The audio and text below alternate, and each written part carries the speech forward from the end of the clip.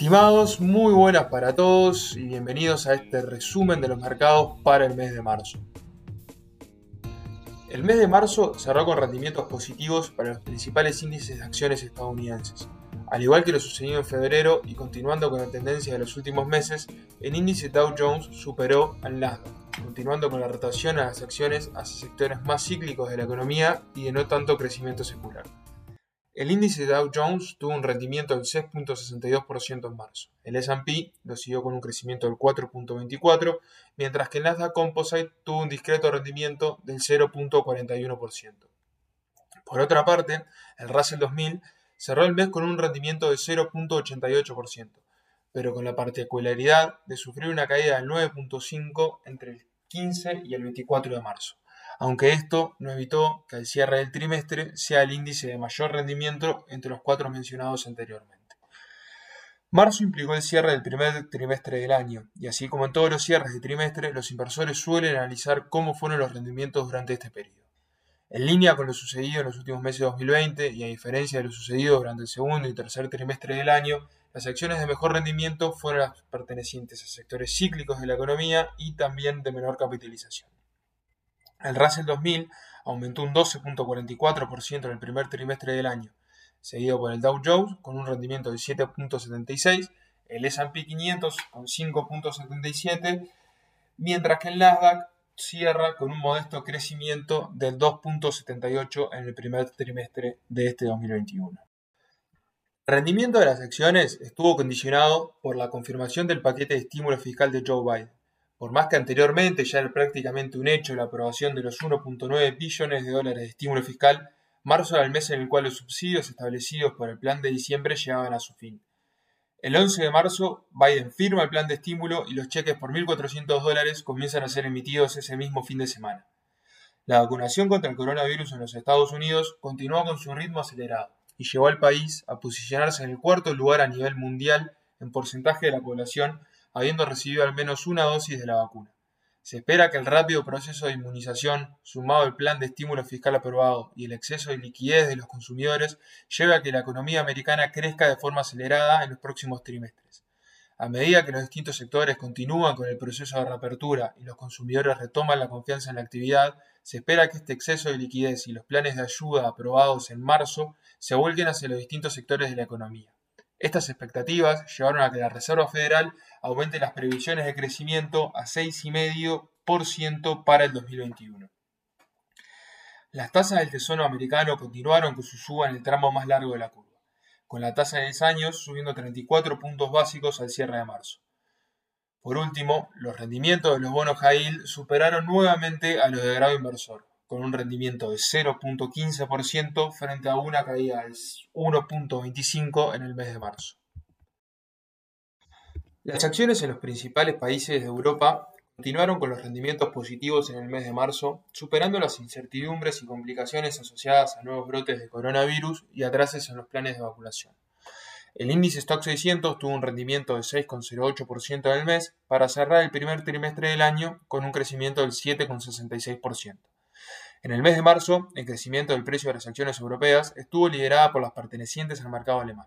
El índice DAX tuvo un rendimiento del 8,86%, el FTSE 1000 italiano prosiguió con un rendimiento del 7,88%, las acciones de empresas francesas representadas en el CAC 40 tuvieron un rendimiento del 6,36% y el IBEX español quedó algo por detrás con un rendimiento del 4,32%, cerrando el FTSE 100 del Reino Unido con un rendimiento del 3,55%.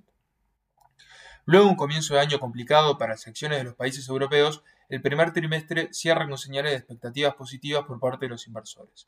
Sorpresivamente, Italia lideró el rendimiento de los índices por país en estos primeros 3 meses, cerrando con un crecimiento del 10,87%, seguido de Alemania con un rendimiento del 9,40% y Francia del 9,29%. Más rezagados quedaron España y el Reino Unido con rendimientos del 6,27% y 3,92% respectivamente. Lo que podemos ver aquí es cómo los inversores están descontando una recuperación a nivel global para el 2021 que puede tener un efecto positivo en las economías europeas tan golpeadas en el 2020. Si miramos los indicadores de actividad en el continente para el mes de marzo, podemos ver cómo los distintos sectores continúan con la misma tendencia de los últimos meses.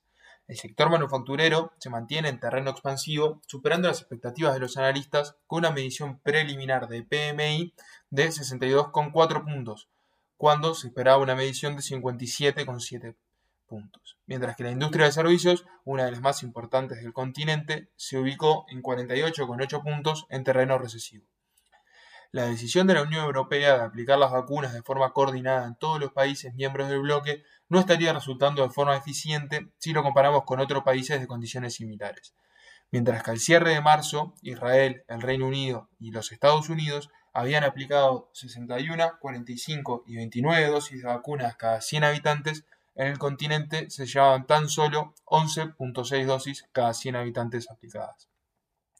El 25 de marzo, y luego de acusaciones cruzadas entre el bloque y el Reino Unido, la Unión Europea decidió bloquear la exportación de las vacunas de AstraZeneca producidas en el continente hacia otros destinos. Según Bruselas, desde el mes de febrero salieron 41 millones de dosis del continente, de las cuales 11 millones fueron hacia el Reino Unido. Europa acusa al laboratorio de entregar tan solo 30 millones de las 120 millones de dosis prometidas para el primer trimestre de este año. El principal índice de acciones de China continental, el Shanghai Composite, continuó con la tendencia mostrada durante el cierre del mes de febrero y cerró marzo con rendimientos negativos.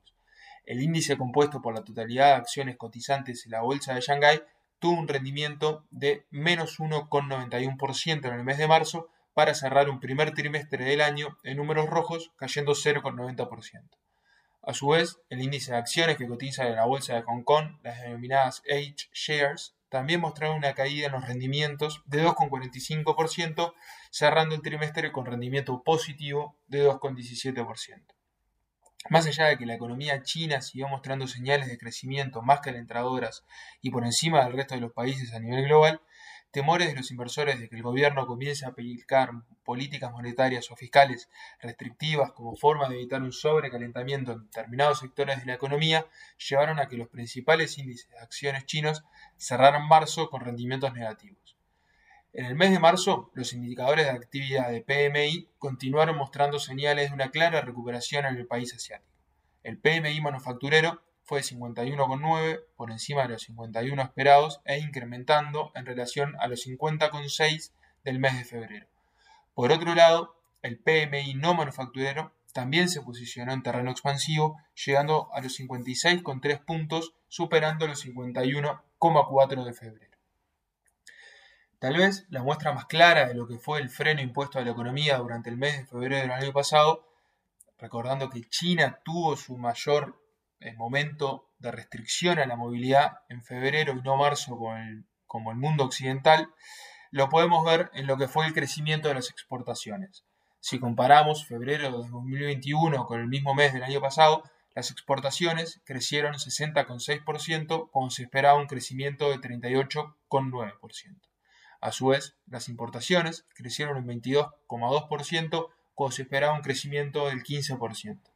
Esto dejó un saldo positivo en la balanza comercial de 103,25 mil millones de dólares cuando se esperaba un saldo de 60 mil millones de dólares.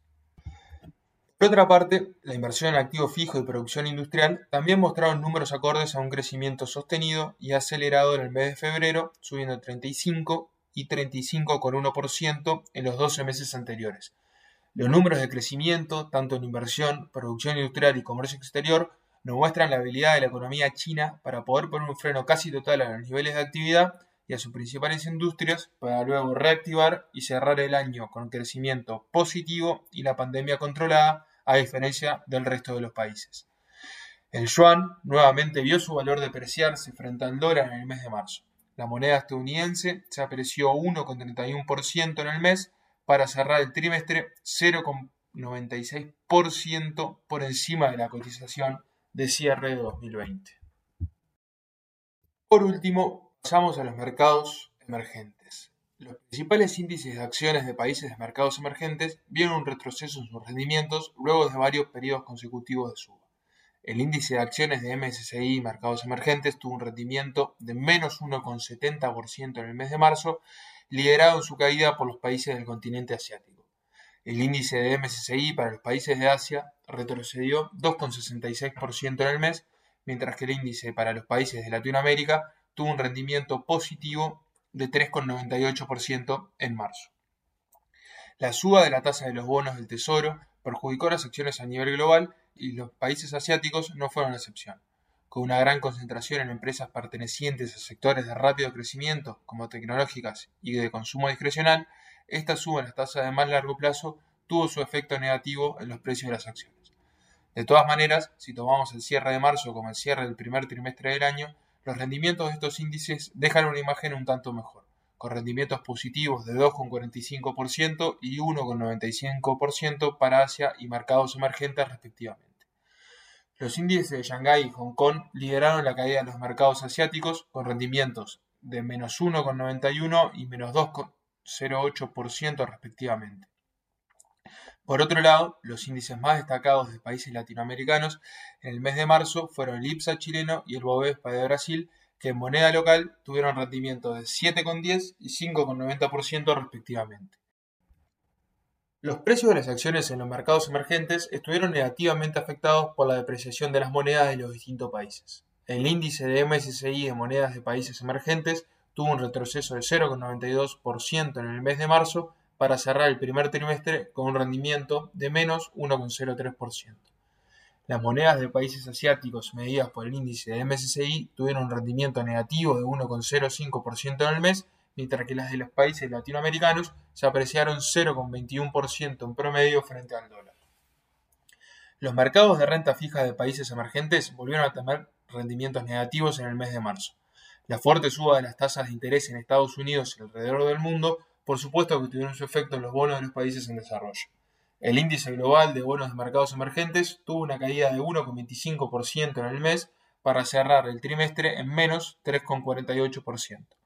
A diferencia de los meses anteriores, en los cuales los bonos de grado inversor habían tenido peores rendimientos que los de baja calidad crediticia, los bonos high yield retrocedieron 1,38% en marzo, mientras que los investment grade tuvieron un retroceso de 1,01%. Esto nos deja que para el cierre del trimestre los rendimientos de los bonos de países emergentes sean muy similar para los bonos de alta calidad crediticia y baja calidad crediticia, cayendo 3,62% y 3,23% respectivamente. Para finalizar, los precios de las principales materias primas también cayeron en marzo. El índice de bienes agrícolas de Bloomberg tuvo un rendimiento de menos 1,78% en el mes, mientras que el petróleo tuvo un retroceso de 3,92% y el oro y la plata cayeron 1,54% y 8,45% respectivamente. Este fue el resumen de los mercados para el mes de marzo de 2021. Para más información, los invitamos a visitar nuestro sitio www.latinadvisors.com.uy, donde podrán encontrar mayor información acerca de nuestros servicios y del mercado en general. Muchas gracias.